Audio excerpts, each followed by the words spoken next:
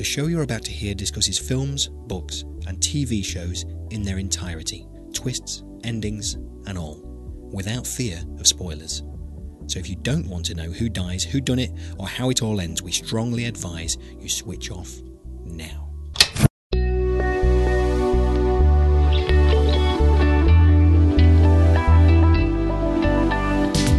Hello, I'm Paul Tyler, and welcome to Spoiler, the show which reviews movies, books, and TV shows in their entirety.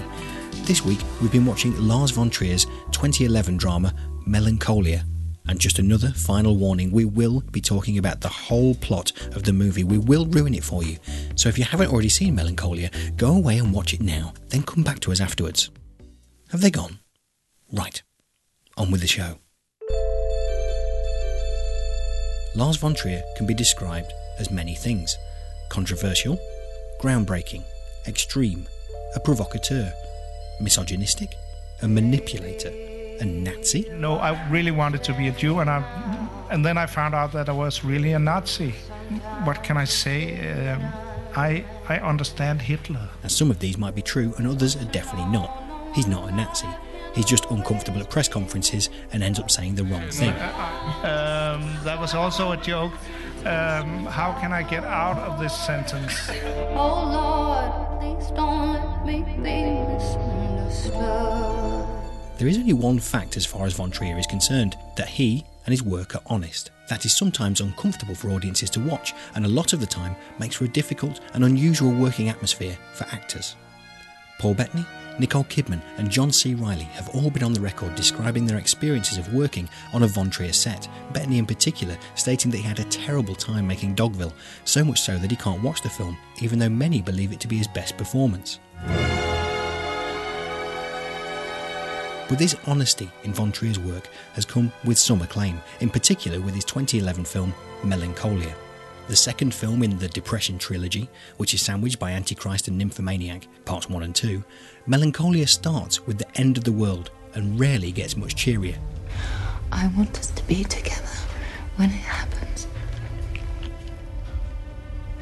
Maybe, outside on the terrace. I want to do this the right way. You better do it quickly. Charlotte Gainsbourg is here, as always, this time with a cast of household names: Kiefer Sutherland, Charlotte Rampling, John Hurt and Kirsten Dunst. Do you know what I think of your plan? I was hoping that you might like it. I think it's a piece of shit. Some find that the film puts on the screen the incongruous nature of depression and the frustration of those living around it. Others describe the film as an ordeal, that they've subjected themselves to watch it and that it does nothing to entertain. I'm scared. We all are, sweetie. And if it does nothing to entertain, then Lars von Trier may well feel like he's done his job. Life is only on Earth, and not for long. Later in the show, Andy is taking a very personal look back at his youth and the movies which lifted his spirits. But first, joining me to ensure that the endings are fully explored is a man that is just short of genius, Andy Goulding, and a woman that is so polite that even when she swears in emails, she uses asterisks. It's Rachel Burnett. Hello. Hello. So, Andy, Melancholia. Laugh a minute, right?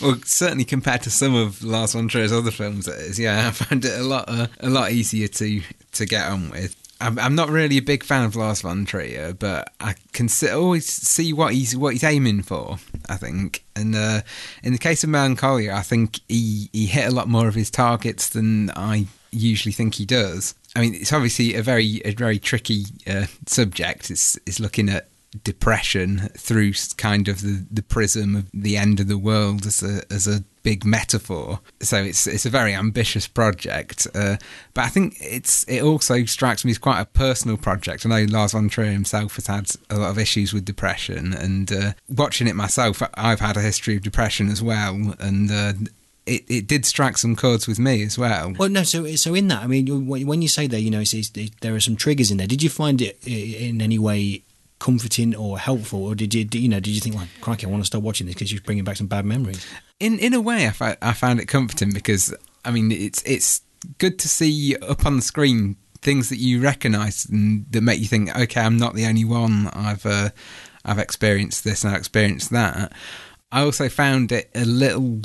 It didn't chime exactly with my experience of depression. I don't know if other people would feel differently, but I found that it veered into certain areas that sensationalised the condition, or kind of took it towards more cliched film views of it. So Rachel, how did you feel about this? So, was it an ordeal for you to watch, or? In a way, it kind of was. I don't know what we're like in this team, but I also have a history of things like that as well. And actually, I don't think it veered into cliche that much at all. I think maybe I've known people who have been that depressed that they've been unable to get into a bath, to even lift their foot into the bath, and have been that bad. And I think it was incredibly hard to watch when you recognise that in yourself. Harder for me because I was seeing the effect that it had on her family and the people around her, desperately trying to almost bargain with her to get to be happy, to be well. And it's strange when you've been in that position where you're so wrapped up in what's going on with you, and you don't want to hurt the people around you, but you're kind of aware that you are. And to see it from everyone's perspective like that, it was eye-opening and, uncomfortable at times. Yeah, uncomfortable, but I really like this film, and it was my suggestion. And I think, Yes. I think we should always declare when we have a suggestion, don't we? I certainly pointed the finger at you two over the past series. And again, as another member of this team, maybe it's something about the team, but there's a history. I have a history, a recent history of depression as well. And this is, it's not me keeping up with the Joneses with the team. This is, playing top trumps. But it's, it's there, and maybe there's a little bit of that there in everybody, and this subject needs talking about, and I think we've all perhaps been a little bit anxious about how we're going to approach this particular episode, but with a spile of good humour, we'll be fine. But Lars von Trier's work, I mean, Rachel, have you seen any of his other films, or any other, maybe in this series, or heard much about him in the past? No, I must admit, I do tend to avoid him. I've seen bits of it, and I think it's just a bit too raw for me, because I'm so incredibly sensitive. And I've seen bits and pieces of it. A friend of mine's a huge fan of Lars von Trier, and I've watched sections and just gone, no, it's not for me. And the handheld stuff, the shakiness, it makes me feel quite seasick, and it's just so too raw. It's just too raw for me. Let's pick up on that a second there, though, because you talk about the handheld stuff, and I've seen a few people criticising for it, certainly in this film, for it. But I felt there were parts in there where, with the handheld camera, certainly at, say, the wedding reception, where I thought it was quite good, because I felt like a guest at the wedding. I felt like I was, it was filmed in a way where it felt like you were walking around and seeing what was going on. Yeah, no, I actually, much as I've just moaned about it, I actually think it was very effective in that scene, and it gave that sort of sense of claustrophobia and disjointedness, and for her especially. And I know what it's like when you're feeling depressed and you're anxious and you're in this room and there's all these people and it's all moving around and it's all a bit fast and spinny, and so I get it from that perspective. But I know that also he used that shaky handheld thing, so the actors didn't have anywhere to focus. They were never quite sure where's the camera, so they could just be themselves and not be acting to the camera and posing. And I think that definitely came across. I thought it was very, very powerful and very effective, much as it made me feel sick. I thought it was very good. Yeah, we heard in the intro there about his unusual methods, with actors and things like that. And I know I did see an interview with Kiefer Sutherland that said he just threw 20 years of acting experience out the window because there's no technical point to hit. There's no mark for the camera and that kind of thing. It's just off you go. Crack on with it, and I think there's a lot of actors, certainly from the Hollywood studios, that can't handle that. This is a man that works out of a compound in Denmark, an actual compound, and then shuts himself away from the world, and that's one of the ways he deals with it. Now let's sort of flip ourselves back to a bit to the beginning. Now the opening of this film, I think, is mainly, I think it's fabulous. After 7 minutes, I think it's quite. Get on, come on, where's this going? But I actually think it's there for a very good reason. Now, I know I bumped into you at a Stuart Lee concert before. We've been to see him at a live stand-up and that kind of thing.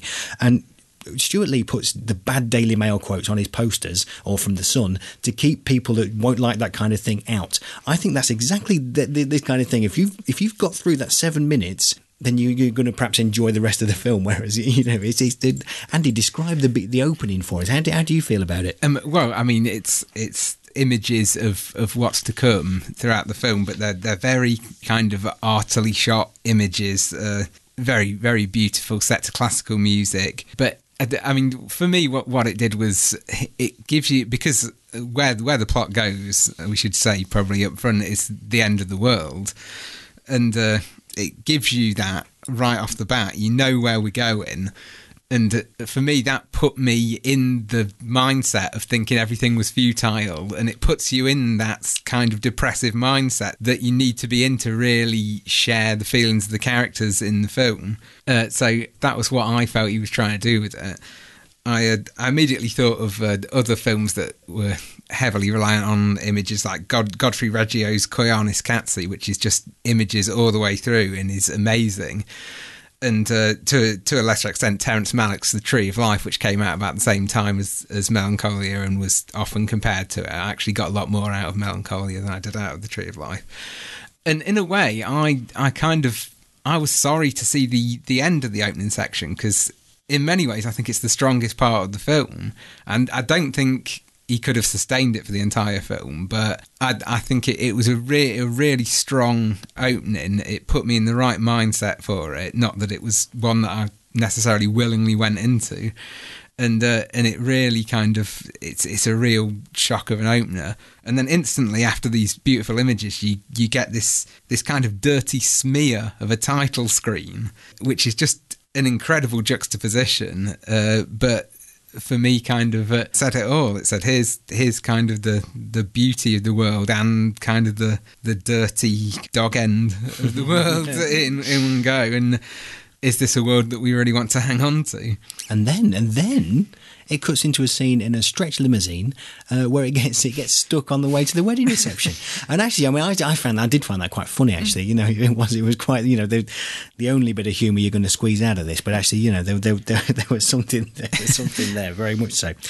So that then brings us to part one, as it's called, and Justine, and really focuses on Justine and her struggle to be civil at her own wedding, doesn't it? And I think that sort of focus on Justine, it never ends. It really never ends throughout the film. Even in part two, when the title comes up of Claire, it still ends up being about Justine. This is very much about, like you said, really, Rachel, about, you know, the person that is drudging through, and she really is drudging through this sort of series of depressive episodes, I think you would call it.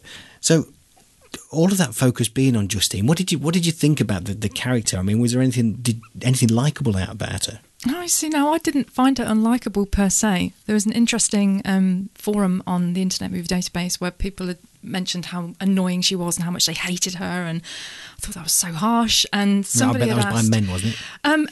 It was really divisive. Honestly, it was a bit of both. And what was really interesting, and somebody posted a question that I really wanted to ask, and I was glad that they had. It was a two-part question. The question was, 1, have you ever suffered from any kind of melancholia or depression? 2, did you like this film? And then it was like, and did you like the character? And it was strange because the ones that had experienced depression or melancholia had so much more empathy for Kirsten Dunst's character, as I did. I mean, yes, she, from an outsider who's never experienced any kind of depression, you think, gosh, she's so selfish, she's so self-absorbed, and she's at this lavish party, and just like her family, just like Kiefer Sutherland, who said, right, I've bought you this, you have to be happy now, that's the deal. As if it's that easy, I can just buy your happiness, that's the deal.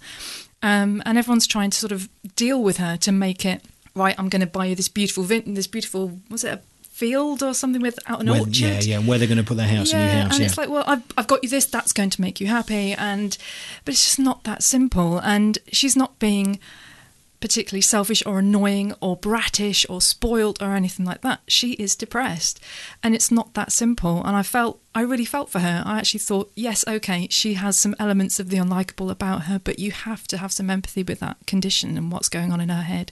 It's not easy. Plus, you know, when you get to the second part, she's already saying, I knew this was coming. So she's living with that idea that the end of the world is coming. So, yeah, I know I had a lot of empathy for her, actually. I think Kiefer Sutherland was brilliantly cast. I mean, you picked up there about Kiefer Sutherland. I thought he was brilliantly cast in this. I thought he played this role absolutely superbly. But Charlotte Gainsbourg is in well, it's almost in her contract, isn't it, to be in every Lars von Trier film.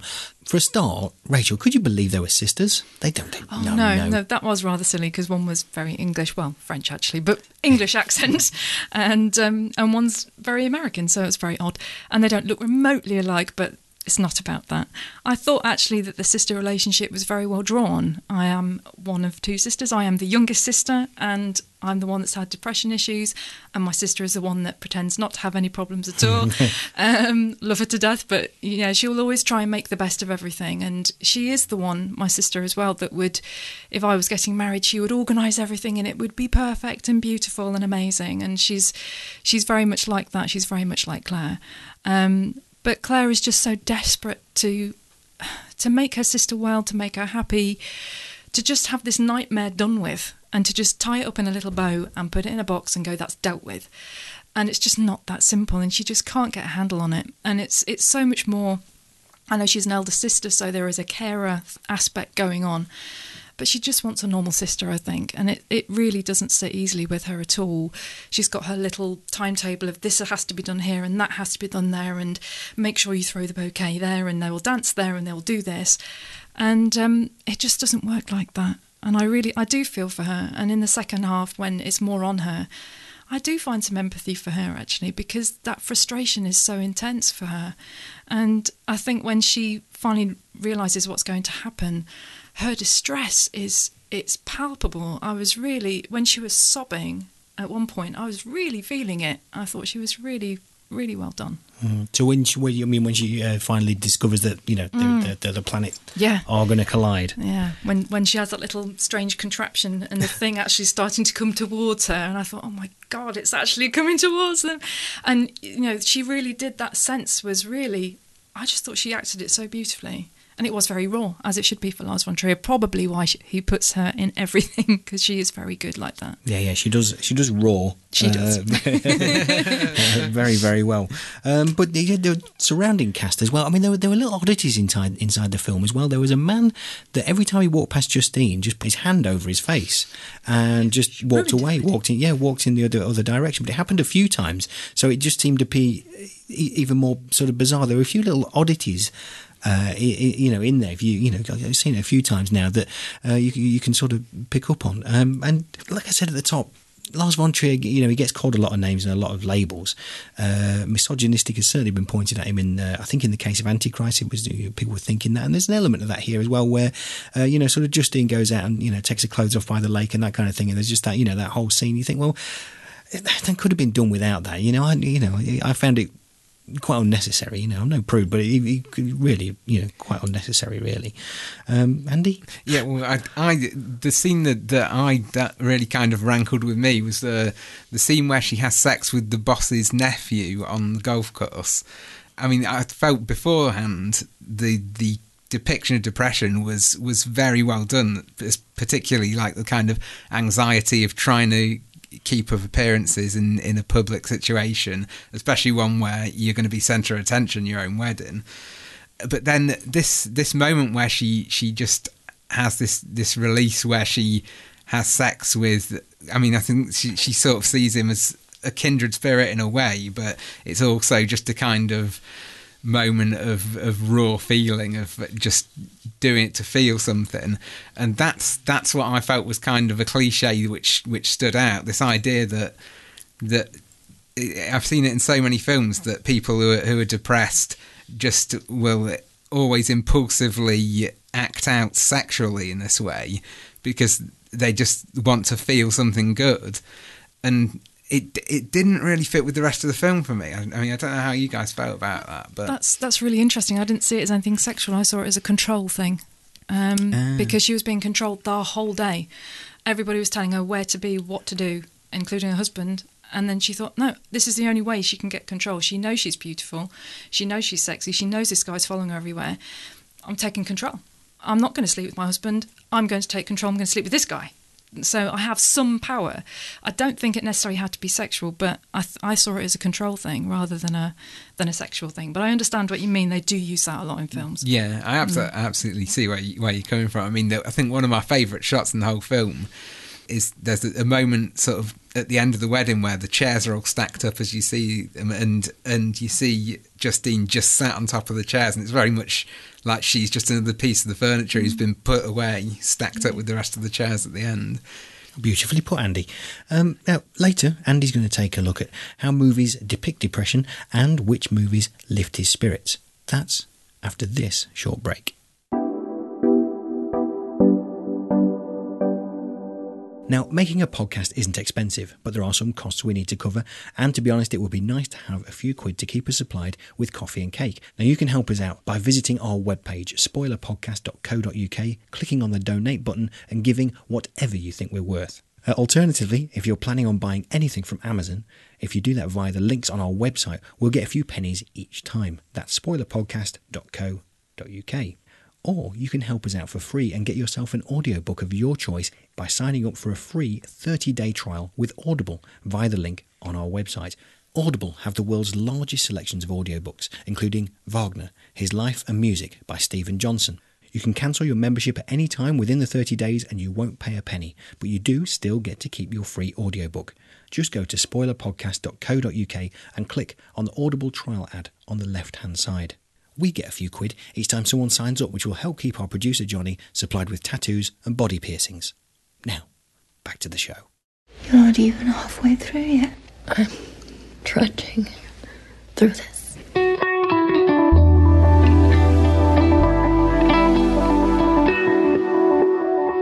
So welcome back to Spoiler, and this time we're discussing Lars von Trier's 2011 film Melancholia, which well, it's no giggle fest. Now, as we've discussed, the main feel of Melancholia is the subject of depression. Can films be a much-needed diversion or even a solution to the problems of the mind? Andy has been doing some soul-searching to find out.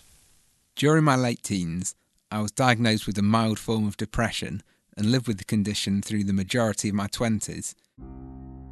While the resulting feelings were by no means a constant and were generally manageable, when they were at their worst, the debilitating emptiness, loneliness and fear felt anything but mild. Sometimes the idea of having to perform simple tasks, see other human beings, or even answer a telephone was enough to bring on bouts of anxiety. More than anything during this period, I felt an overwhelming desire to be understood, a big ask considering I didn't even understand myself. Too afraid of the stigma to turn to real people, I initially looked to films for evidence that I was not alone in feeling this way. As a dedicated fan of cinema, surely the glowing light in the darkness of my own private screening room could illuminate me with regards to the creeping darkness in myself. I was surprised to discover then that the silver screen seemed to struggle with accurately portraying the broad spectrum of depression in all its complexity. Perhaps finding little they deemed cinematic in the milder forms of the condition, filmmakers had always seemed to either trivialise or overstate the reality, often peppering it with sensationalist and insulting extremes. The two depictions of depression to which I was most drawn were at opposite ends of the scale. At the one end was my hero, Woody Allen, whose nervous, neurotic characters dealt with their obsessive despair through a series of hilarious one-liners. I feel that life is divided up into the horrible and the miserable. Those are the two categories, you know. The horrible would be like, terminal cases, and blind people, and the miserable is everyone else. At the other end was Max von Sydow in Ingmar Bergman's perfect Winter Light. A man whose depression has almost literally paralysed him, and whose short but devastating performance is a glimpse of the beast at its most terrifying. But while they both struck a chord, neither of these depictions of depression rang a bell of recognition. Having failed in my quest to find myself among the figures on the big screen, I opted to lose myself among them instead. I was delighted to discover that the right film had the power to take me out of myself for 2 hours and let me forget the numbness that came with the intermittent arrival of the black cloud. Invariably, I would turn to the sweet confections of old Hollywood in those dark times when a Technicolor comfort blanket seemed like the logical way to drive away the greyness. I immersed myself in Michael Curtiz's The Adventures of Robin Hood. England, in the gallant days when history hung on the flight of an arrow or the slash of a sword. Roused by the boisterous music and invigorated by the swordplay to the point where my ennui gave way to a boyish desire to leap from my chair and mimic the thrust and parry of the players on screen. Good swordsmen, good archers, good fighters. Are you with me? I chuckled along to the rat-a-tat dialogue of Frank Capra's It Happened One Night, a comedy romance so exquisitely light and breezy that my sunken heart couldn't help but be awoken by the tune its barrage of gags played on my ribcage. Do you love my daughter? A normal human being couldn't live under the same roof with her without going nutty. She's my idea of nothing. I asked you a simple question. Do you love her? Yes! But don't hold that against me. I'm a little screwy myself.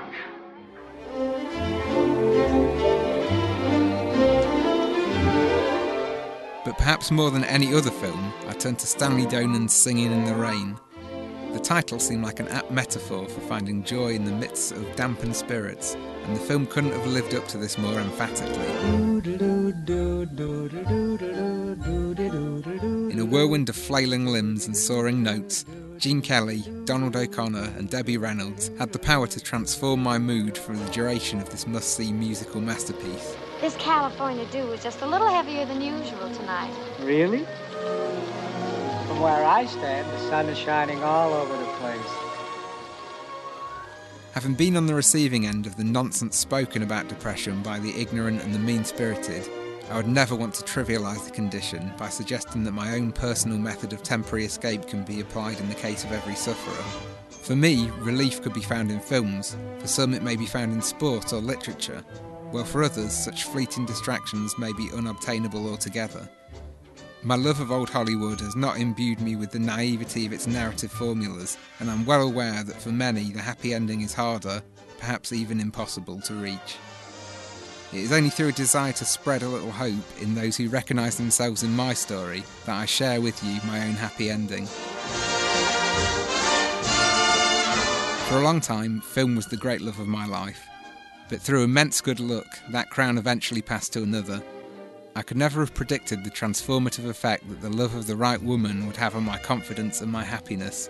For like depression, there is really no accurate celluloid precedent for the real thing. Mesmerising though his love-struck precipitation-soaked dance routine may be, neither Gene Kelly nor any of his contemporaries prepared me for what falling in love was really like. You see, Singing in the Rain was only the temporary escape. The long-term solution lay in finding the right person with whom to weather the entire storm.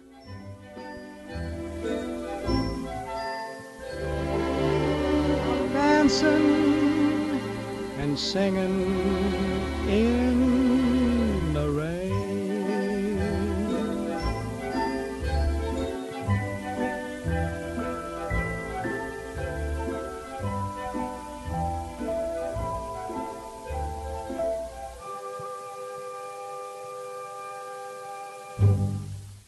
Beautifully put, Andy. Thank you very much for sharing that with us. And I don't know, in this room now, with the people I'm with, I'm not sure it's the right time to say, I've never seen Singing in the Rain. Of all the films you said you haven't seen, that's the one you mentioned about. Now, let's ski. Well, it's going to be only downhill toward the ending of this film, isn't it? Justine was perhaps right, though, in some ways. Now, I'm reading a bit of script here, and you're going to know it's scripted when I say the name here. She came to accept the end of the world, didn't she? Which we know of ourselves is going to happen one day. So is Slavoj Žižek, I'm reading that, right? And don't tell me you don't know who Slavoj Žižek is. He's a Slovenian philosopher. Andy, why are you looking so puzzled? I don't know why you think I wouldn't know a Slovenian philosopher. But I've seen him interviewed, because this is one of the things when you start researching Lars von Trier, you look at something and then you get taken to another thing and another thing. And he's said something in a press conference, he's done this, and there's an interview for the Culture Show here, there and everywhere. And you go through the usual YouTube click, click, click, click, click, and you end up looking at a Slovenian philosopher and actually, it's time to go to bed now, Paul. But he says that in that way, because you know that she's accepted it's the end of the world, and actually she's perhaps thinking ahead with that, that it's an optimistic film. It's not right, is it?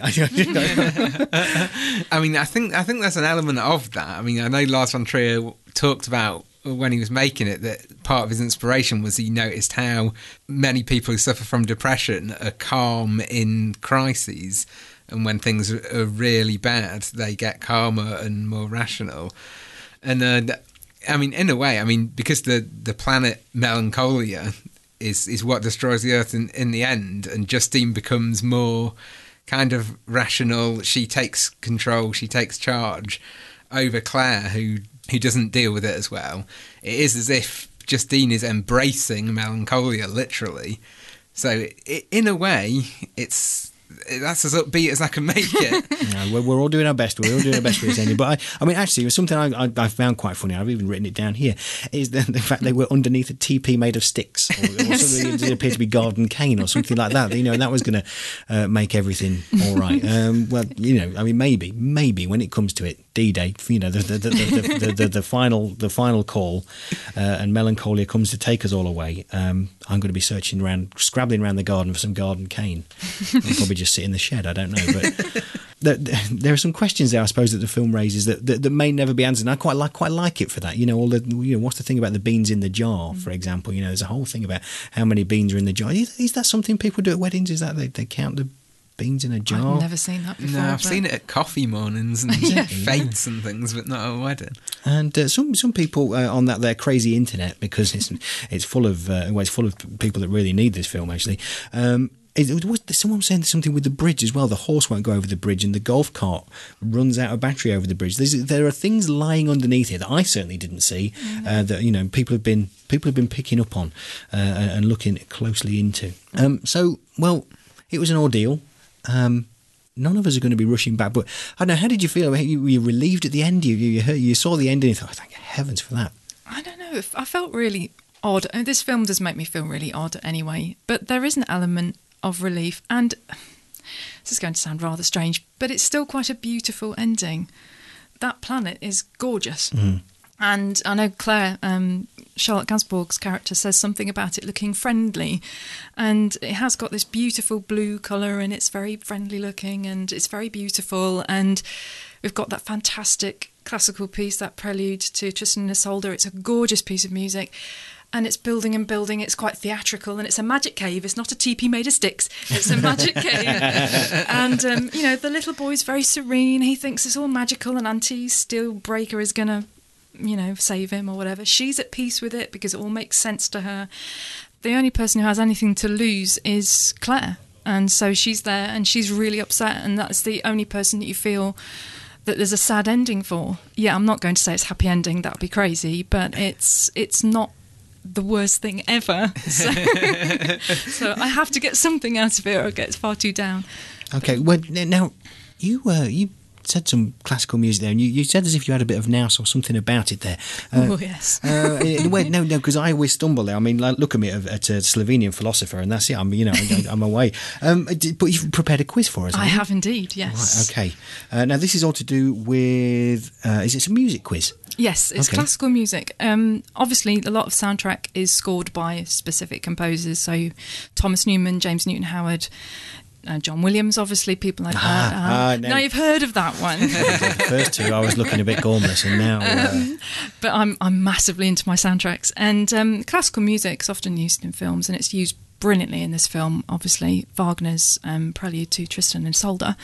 But it's used in a lot of films, and there are pieces of music that are used a lot. And I was going to test you guys on if you could name films that pieces of music had been used in. Okay, well, this is certainly going to lift the mood, give us an out, as our producer would say, but also it's very much like end of term atmosphere. We've all paid 50p, come in our own clothes today. So, right, Rachel.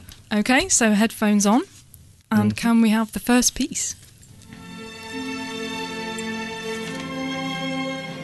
Now, this has been an advert, hasn't it? Yes, but it's in a film more famously. It's in two films famously, actually. Are you being kind, Andy? I'm really not. I recognise the music, but I instantly went to an advert as well. I'll give you some clues. Okay, it's in black and white. I was going to say The Godfather. Oh! Which part? 1. Add 2. Is it Godfather Part 3? Yes, how did you ever get that? Amazing. Excellent. Right, okay, so I think perhaps we should have said what the prize? There should be a prize here, shouldn't there? Really? I don't think either of you are going to win one at this rate. This was the one I thought you'd both get. A packet of crisps. Okay. Because I need one for my stomach. Right. But actually, more famously, Raging Bull. Oh, of course it is, yeah. Okay, right. You know when I said to you I'd never seen Back to the Future and you looked at me aghast? You're going to tell me you haven't seen Raging Bull. I've never seen Raging Bull. Paul, Series 2. Okay, second piece.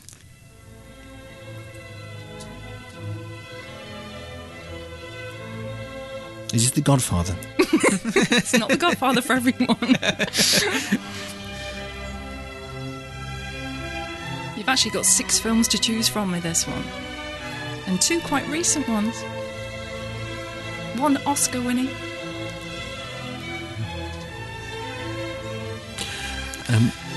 It sounds lovely. It's one of my favourite pieces of classical music ever. It's Beethoven.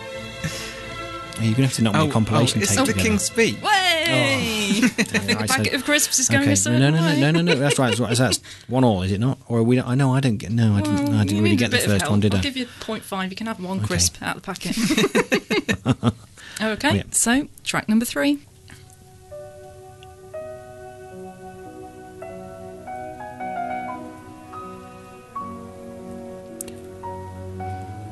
Is it Hard Day's Night?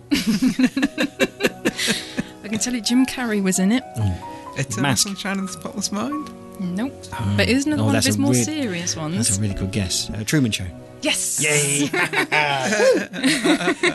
And it's also, just for those aficionados, it's also used in Splash, the music box that she likes. It's that music. Okay, so the last one, and you have lots of films that this is in, and if you don't get this one, Andy, our friendship is done. More at stake than crisps. Okay, well, I was just worried about telling you that I've never seen Splash. What? Oh, seriously? Come on! Do you want me to give you the director? Yeah, go on. John Landis. If I give you a star of it, I'm just giving you it. Trading Places? Oh, well done. But you could have had Zombieland, Waitress, Racing Stripes, or Last Action Hero. So lots of choices there. No, I've never seen Last Action Hero, but I don't think you're going to hold that against me. No, I won't do, no. You have seen Trading Places, though, haven't you? Oh, of course, yeah. That's okay, then. I'm not a complete imbecile. Score-wise, I think Andy won. Andy, so I think we all discussed there, didn't we? It was very clear, right from the start, just like an election promise that's not going to get kept, is that I think it's definitely that Andy has to buy the crisps. That's yes, I think I said that. Excellent, right, okay. If I'm going to bring us back to the... you see, we're on kind of a high at the minute. We should really end now, but let's go with a scoring, a scale we need for Melancholia. And I've decided with this one that because it's set in a golf course, incidentally, there was a 19th hole on the golf course. It's another one of these weird things with this. Yeah, the 19th hole is normally referred to as the bar and things like that. Anyway, because it was set on a golf club, Kiefer Sutherland's golf club, we're going to rate it in golf clubs. So either a wood, a putter, or a 9-iron, or something, something like that. Rachel, and I'm going to go to you first. Okay. And we're not going to edit out any silence either. If we need to wait. I'm going to say a putter, purely because that's the only club that I know. Pitch and putt. That's rubbish, isn't it? I'm going to say the pitch and wedge. Ooh. It's a tricky club to use, but with a bit of experience, you get a handle on it. Oh. Too good at these. I think we need to stop doing the scales because Andy wins them every time. Andy is too good. I'm going to say the sand wedge because it's like walking through sand, isn't it? It's like the drudgery of the walking through sand. Is anyone going to watch this film again? Because I think perhaps some of us have seen it before. We watched it for this now. I think I'm probably done with it. Yeah, I'm done with it. I've only seen it once. I think I might watch it again if I come across it on TV or something like that, but I don't think I'll actively go out looking for it. It'll find me, like Melancholia. Perfect.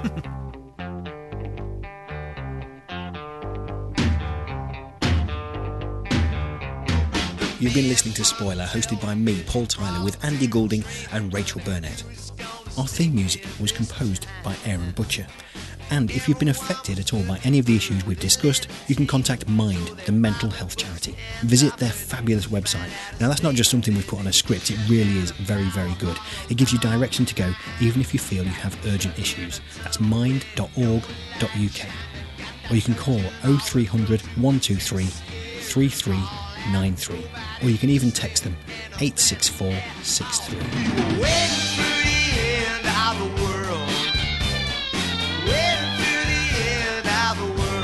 you've enjoyed the show and you would like to support us, you can go to our website, spoilerpodcast.co.uk, click on the donate button and give us whatever you think we're worth. You can also sign up for a free 30-day trial with Audible and get yourself a free audiobook by going to spoilerpodcast.co.uk and clicking on the Audible trial banner on the left-hand side. Alternatively, if you're planning on buying anything from Amazon, do it via the links on our website and we'll get a few pennies commission to keep us supplied with the coffee and cake. Or you can help us out simply by telling your friends about us, sharing links to our show, or writing a nice review on iTunes. Now, the spoiler team are taking a short break, but when we return in the new year, we'll be catching up with the final instalment of Shane Meadows' This Is England saga. This is England 90. It's about the nostalgia, isn't it? Like, that's why we come here. If you'd like to contact us about anything else, you can email hello@spoilerpodcast.co.uk. Find us on Twitter or Facebook and go to our website, spoilerpodcast.co.uk. Spoiler is produced by Johnny Hoare and is a Joe Schmo production. The show is recorded at the studios of Siren FM in the heart of the beautiful cathedral city of Lincoln. There may be life somewhere else, but there isn't.